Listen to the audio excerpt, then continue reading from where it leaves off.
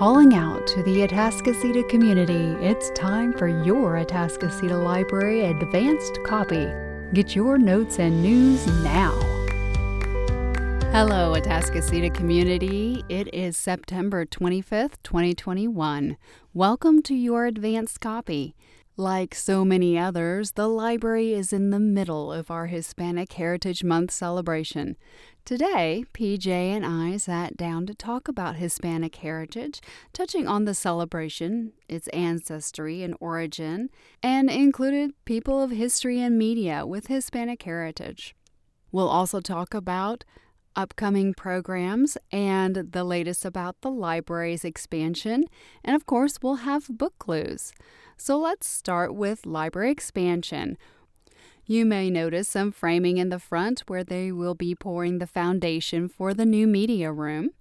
And then from that point, they are scheduled to go towards the expansion of the parking lot. We will be getting a few more parking spaces right there where the curve of the entrance is. As you're coming around that curve, we're going to have an additional row of parking spaces. So that will be coming in the next few weeks. And of course, you can always stay on top of what's going on at the library through our social media. We are on Facebook, Twitter, and Instagram. And our website, hcpl.net, find the location of Atascocita Branch Library. So earlier this week, PJ and I sat down to discuss Hispanic Heritage Month, the history, the culture, and prominent figures in Hispanic culture or Hispanic American culture. Let's get to that conversation now. Good morning. I'm here with PJ, and we are going to talk about Hispanic Heritage Month and the celebration of ancestry and origin. Now, PJ, earlier this week, we had some crafts that went out for our younger patrons, and they were gaucho hats and little gaucho paper dolls. And can you tell me a little bit more about the significance of that? Okay, so gauchos are basically cowboys. And the cowboy of Argentina. So this is a craft that is specifically tied into Argentina. Mm-hmm. We call them gauchos. And the gauchos have a very distinct way of dressing that fits, their lifestyle. So you'll be able to see that if you pick up one of our paper dolls. But also we decided that we should also make gaucho hats, because who doesn't like a hat? Right. One of the holidays that I've noticed, and this could be just my perception, that I've noticed kind of the general populace of the United States has latched onto is Dia de los Muertos, and I know I'm saying that wrong, and PJ will say it right, and everybody can ignore how I pronounced it. But, we even had things like Coco, which was focused specifically on that. And so I am interested in sharing with the rest of our community the what and why of Dia de los Muertos. So Dia de los Muertos is not to be confused as Mexico's Halloween, because I think that's usually what people think of. Yeah. And it is not. For Dia de los Muertos, it's a 2-day celebration that starts November the 1st and goes to November the 2nd. And it's to honor our ancestors and those that passed away. So it's not at all meant to be scary. It's actually quite a beautiful holiday, because it's the idea that your loved one's spirits can come back to the earth and hang out with you for a while. So the way that Dia de los Muertos is presented is you do a display, which in this case we call ofrendas. You have pictures of your loved ones that passed away. You have marigolds, because marigolds their pungent smell are supposed to bring the spirits back. And it's specifically marigolds, right? Yes. Okay. Yes. I should say the uniqueness of this holiday comes from the fact that you are mixing the Mexican indigenous culture, Aztec, with that of the culture of the Spaniards, the Catholicism. So it's quite unique in that sense, because it's really a holiday that comes out of two cultures. So with your ofrenda, You have your marigolds because you want to make sure that you're bringing back the spirits with their pungent smell. It's a celebration of those that passed away. So you would include pictures of them. You would include food that they like. If your grandfather was big on Coca-Cola, you'd see bottles of Coca-Cola there on the ofrenda. You also have your sugar skulls, and you have what is calaveras, which are your skeletons. But they became popular through an artist. If I'm not mistaken, I want to say Posada. Yes, it's just a 2-day holiday. The first day is meant for the spirits of children to come back, and then the second day is meant for everybody else. Ironically, Coco does a really good job of showing this. So if you want to get a better idea of what it's about, Coco really honestly does a good job of it. But I do agree with you. It is something that has, I think, started to take over the United States. And part of it, I think, might be because of James Bond. Because one of the James Bond movies actually takes place, the opening scene takes place in Mexico City. And it is during a Day of the Dead festival, so they're having a parade. Right. Ironically, Mexico City has never had a Day of the Dead parade. However, because of James Bond, Mexico City actually ended up buying a lot of the props that were used in the movie. And so now they have actually started doing a parade of Dia de los Muertos. So thank you, James Bond, I would say. Media influencing an entire city to celebrate their culture in a different way, I guess. Yes. I mean, when you look at the opening scene, they have really cool props. So I could see why the government was like, we want those. We want those, yeah. Yes. Bargain price. You're just going to throw them away. Let us have them. Exactly. So speaking of, media, and we've mentioned Coco, which is a Disney Pixar movie, there are other people, historical figures who've made huge impact on the United States. And one of them I want to start with because she's not an Hispanic American, but I would think that almost anyone who has gone up through high school or a little bit of college would know the artist Frida Kahlo. And I know she's one of your favorites. Just a little. Just a little. So tell us about Frida Kahlo and her impact. Speaking solely on myself and why I like her a lot is because she was really a woman ahead of her times. What was that time? So 30s and 40s. Why I like her is because, quite honestly, I think for a lot of Hispanics, we value those people that were able to break the barrier. And she definitely was one to break the barrier. Not only did she was she a well-known artist who, at the time, there weren't as many well-known women artists, but also she is an equal in a world full of men. Because at this time, you have some of the most famous Mexican painters coming out. One being her husband, Diego Rivera. And so just that alone, the fact that she's competing with guys and she's got her own place, but also she is a great advocate and was a great advocate of her culture. Don't know if this is true, but there is, in the movie Frida, there is a scene where she's about to get married and she's wearing the traditional white dress, but then she looks to her maid and sees that the maid is wearing what indigenous people would wear in Mexico. And she decides to switch. And if you see Frida, she wasn't modeling the latest fashion. She always had Mexican clothes that was made by indigenous people.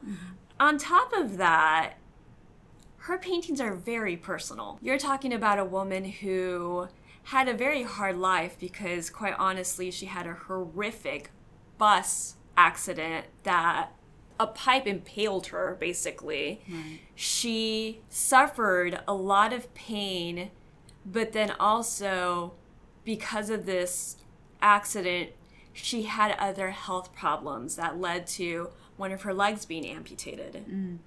And all through this time of suffering, not to mention that she had to deal with a husband who was cheating on her constantly, all through this time, she is able to live her life to the fullest. She is a happy person, but also a lot of her pain and suffering is in her paintings. This is a woman who had a miscarriage and painted it.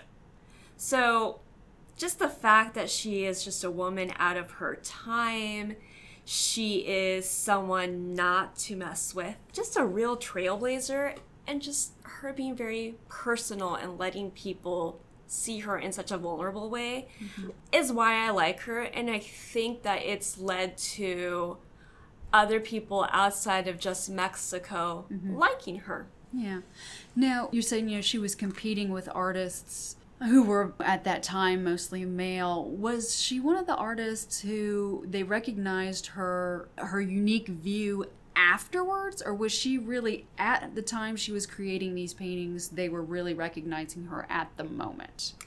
I know that towards the end of her life, she had, I don't know what museum opened a gallery that was specific to her paintings. So they were recognizing her in the time. Yes. That's good. I think also she was just, she had a relationship with Leon Trotsky. So this is a woman that, like, there was no way she wasn't, like, shining on her own and people weren't. But also at the same time, to give credit to Diego Rivera, he also spoke very highly of his wife and her paintings. So although he, for the most part, was in the spotlight, he always shared that spotlight with her and talking about how great her paintings were. So from Frida Kahlo, a woman of her time, and then Maria Moreno, who I only discovered because I was doing research for this podcast, but she was one of the earliest labor organizers. She was an American farm worker, and she lived from 1920 to 1988. And she was the first woman farm worker hired to be a union representative. So, we hear about Cesar Chavez and Dolores Huerta, but I was surprised. So we had Frida Kahlo, who was known in her time and clearly well known. And then we have this other individual who made a huge impact, but then lesser known. Once you mentioned her name, looking back, I don't think that many minority figures get put in the history of the United States. Of course, for us, really, it was Cesar Chavez. And then much later did I know about Dolores Huerta. The first person to fight segregation in schools was actually a Mexican. There is a case of a Mexican American previously fighting school segregation. But that was something that I had to learn in college. I was really interested because I have to admit, when you told me her name, I was like, ooh, I need to do research on, like, culture. I think we all kind of discover that, though. It's like these people in history who, for whatever reason, are set aside, that we don't get their story, whether it's their gender, their, political perspective, or whatever it might be. At the moment, their story gets set aside. Or, depending on what you're studying at the time, who the conqueror was and who the conquered was also impacts history. But when we were looking at this, you gave me kind of a list of people of history and media. And, of course, we've spoken about Frida, we spoke about Coco, and you brought up Selena. So Selena grew up, she was actually born in Lake Jackson. Oh, okay. And then I think either when she was 8 or 10, her family ended up moving to Corpus Christi. So some people would consider Corpus Christi the valley, some people wouldn't. I'm going to say it's part of the valley because Selena mostly lived there. So. Okay. Selena is, I think for a lot of us, it's what I said. We look to the people that break barriers. Mm.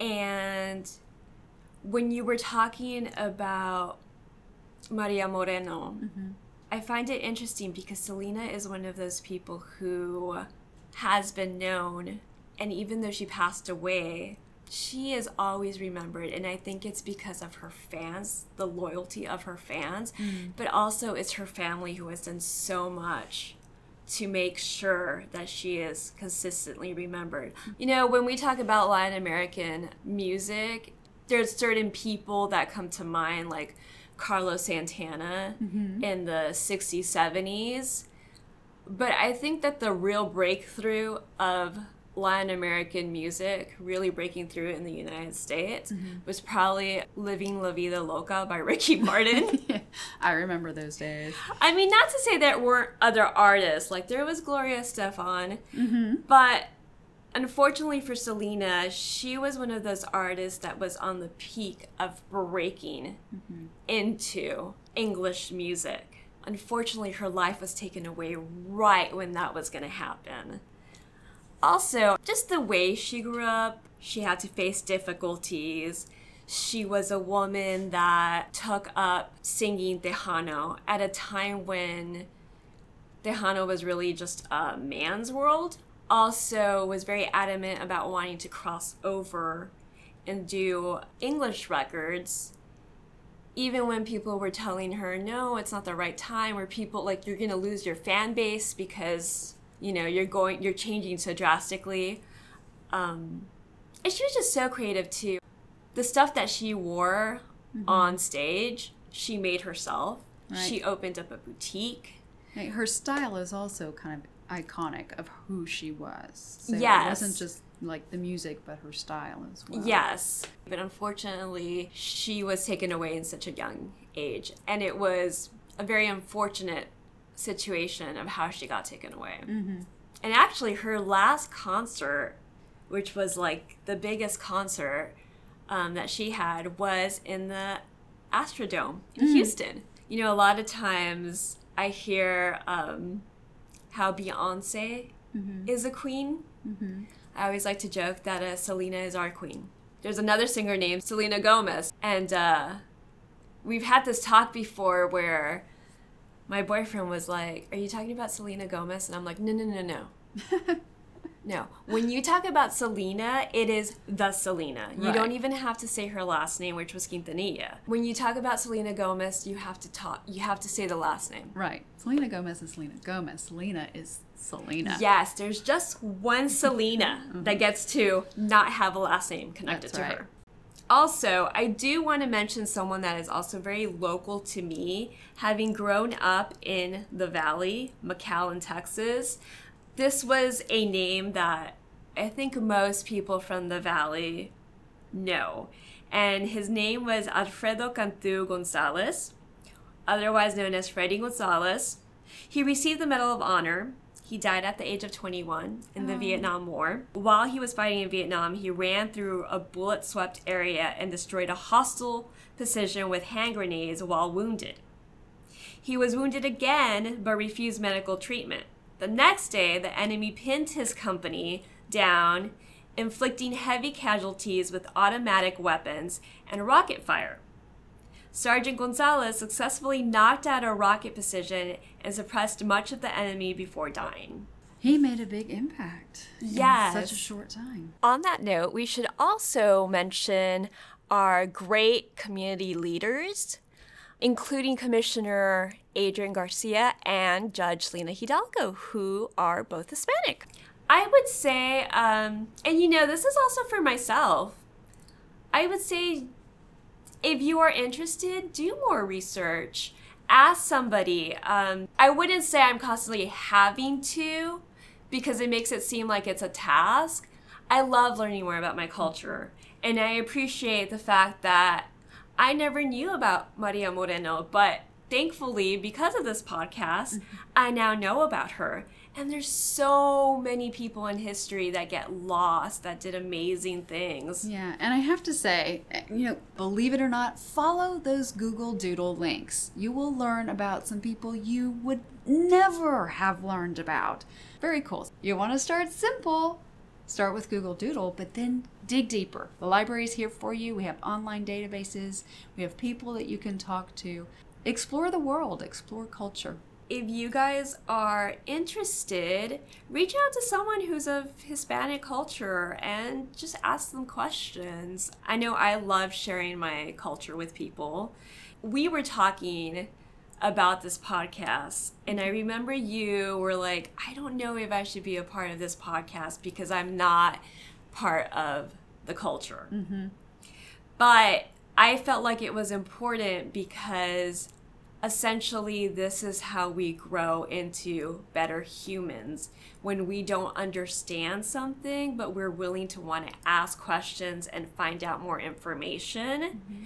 So yeah, to me, it was an awesome thing to have someone who's outside of my culture be interested in my culture and want to ask and understand more. Quite honestly, when we start exploring outside of our own culture, mm-hmm. it creates some sense of unity. Mm-hmm.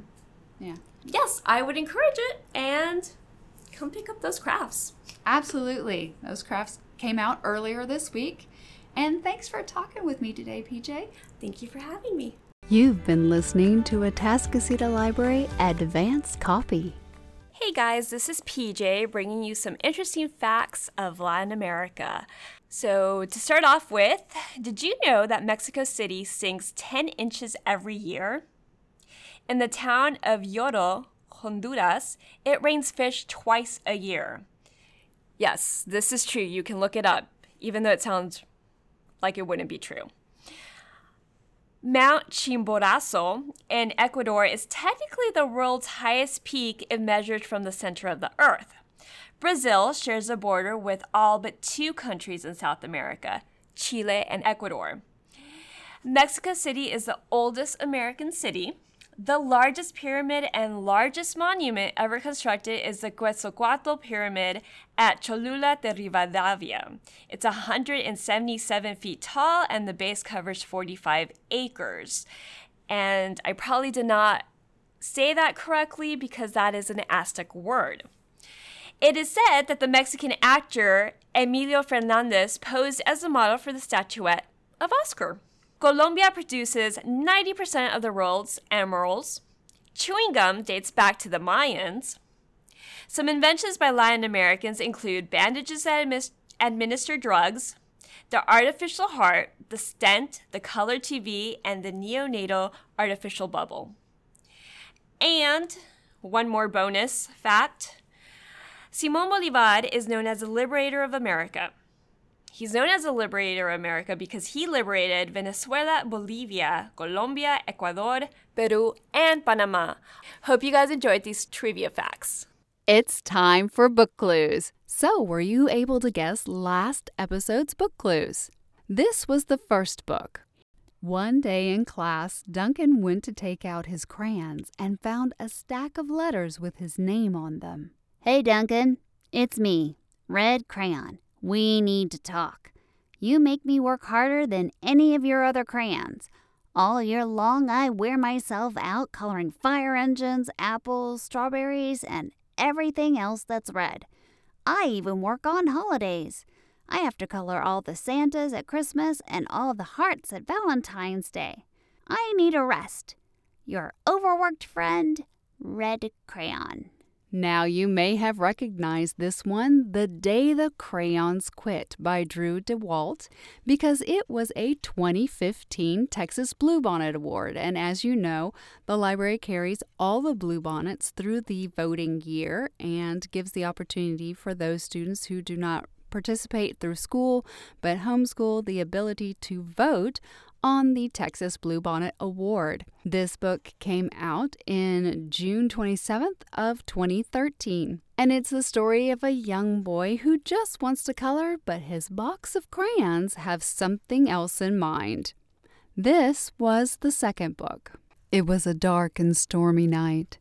In her attic bedroom, Margaret Murray wrapped in an old patchwork quilt, sat on the foot of her bed and watched the trees tossing in the frenzied lashing of the wind. Behind the trees, clouds scudded frantically across the sky.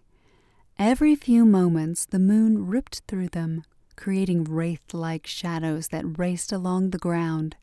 The house shook. Wrapped in her quilt, Meg shook. She wasn't usually afraid of weather. It's not just the weather, she thought. It's the weather on top of everything else. On top of me. On top of Meg Murray doing everything wrong. Another award winner, this was A Wrinkle in Time by Madeleine L'Engle. This book came out in 1962 and won the Newbery Medal and the Lewis Carroll Shelf Award and was a runner-up for the Hans Christian Andersen Award. The main characters are on a journey through space and time from galaxy to galaxy, and they are trying to not only save the main character Meg Murray's father, but also save the world. And this was the third book. And of course, for the final, our adult selection. In the week before their departure to Arrakis, when all the final scurrying about had reached a nearly unbearable frenzy, an old crone came to visit the mother of the boy, Paul.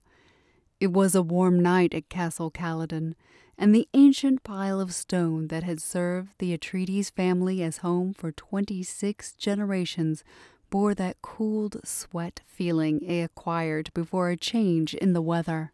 Another award winner and also a popular one to adapt for cinema, this was Dune. Dune was written by Frank Herbert and came out in 1965. It was actually 2 separate serials in Analog magazine, and it tied with Roger Zelazny's This Immortal for the Hugo Award in 1966. Dune also won the inaugural Nebula Award for Best Novel. In 2003, it was cited as the world's best-selling science fiction book. Are you ready for this episode's book clues? They all are around a particular theme. It is Hispanic Heritage Month. Here is the first. Here, Spanish goes to school with English. Aquí el español va a la escuela con el inglés. Uno, dos, tres, as easy as 1, 2, 3. Uno, dos, tres, y tan fácil como 1, 2, 3. Here, children of all races write beautiful poems. Aquí, niños de todas las razas escriben bellos poemas. In English and Spanish, even in spirals. Tanto en inglés como en español, hasta en espiral. And following the beat of teacher Felipe's clave. Y siguiendo la clave del maestro Felipe. Here, children learn to sing with their hearts. Aquí los niños aprenden a cantar con el corazón. And now, our young adult pick. I'm officially resigning from love. Time in a cell will do that to a kid. For the record, I didn't do it. Well, I didn't mean for what I did to blow up in my face. This should have been the best night of my life. I was going to save the restaurant, save the town, get the girl, make Abuelo proud. I imagined myself riding a tan horse into the summer sunset, swatting any mosquito that tried to sting my awesomeness. Instead, I'm locked in a small room that smells like chorizo and stale popcorn while my arch enemy continues to brainwash the community with reggaeton and free sunscreen. And of course, for the final, our adult selection. Many years later, as he faced the firing squad, Colonel Aureliano Buendia was to remember that distant afternoon when his father took him to discover ice. At that time, Macondo was a village of 20 adobe houses built on the bank of a river of clear water that ran along a bed of polished stones, which were white and enormous like prehistoric eggs. The world was so recent that many things lacked names, and in order to indicate them, it was necessary to point. Every year during the month of March, a family of ragged gypsies would set up their tents near the village, and with a great uproar of pipes and kettle drums, they would display new inventions. First, they brought the magnet, a heavy gypsy with an untamed beard and sparrow hands, who introduced himself as Melquiades, put on a bold public demonstration of what he himself called the eighth wonder of the learned alchemists of Macedonia. If you think you know one or all of these book clues, be sure to write in to ata@hcpl.net with your guesses. Help us celebrate Hispanic Heritage Month by participating in some of these upcoming programs. For September 23rd, our craft to go for our kids is a gaucho paper doll. Just visit the Atascocita Branch Library and ask at the front desk or use our curbside services to request a kit. That starts on September 23rd, which is a Thursday. You don't want to miss out on Tell Me a Tale Tuesday at 4:15 p.m. on September 28th or 10 a.m. on September 29th for virtual Tales for Tots. Register for either of these programs to get the Zoom link, and at these story times, they'll be reading stories by Argentinian authors and illustrators. Join in on the latest book conversation in the region. Gulf Coast Reads is an annual regional reading initiative focused on promoting the simultaneous reading or listening to a selected title by those living along the upper Texas Gulf Coast. This year's read is The House in the Cerulean Sea by T.J. Klune. You can put a request in for this title and pick it up. The title will be discussed as part of the Lit Chat podcast that comes out in October, and we'd really look forward to hearing your thoughts on the title. Again, that's The House in the Cerulean Sea by T.J. Klune, part of the Gulf Coast Reads program this October. It's that time of year again. It's spooky time. Pumpkins are popping up in pumpkin patches everywhere, and ghosts and goblins are haunting the stores. So you know what happens? It's time for the Tales of Terror Scary Story Contest. This contest is open to ages K through 3, 4 through 6, 7 through 12, and adult. All stories are due by October 16th. There's a maximum word length of 5,000 words, but no minimum. You can email stories as an attachment to ata@hcpl.net with the heading Scary Story Contest. There are a few rules. You must keep it PG-13. Work must be original, no fan fiction or use of other authors' characters, and entries with offensive content will be disqualified.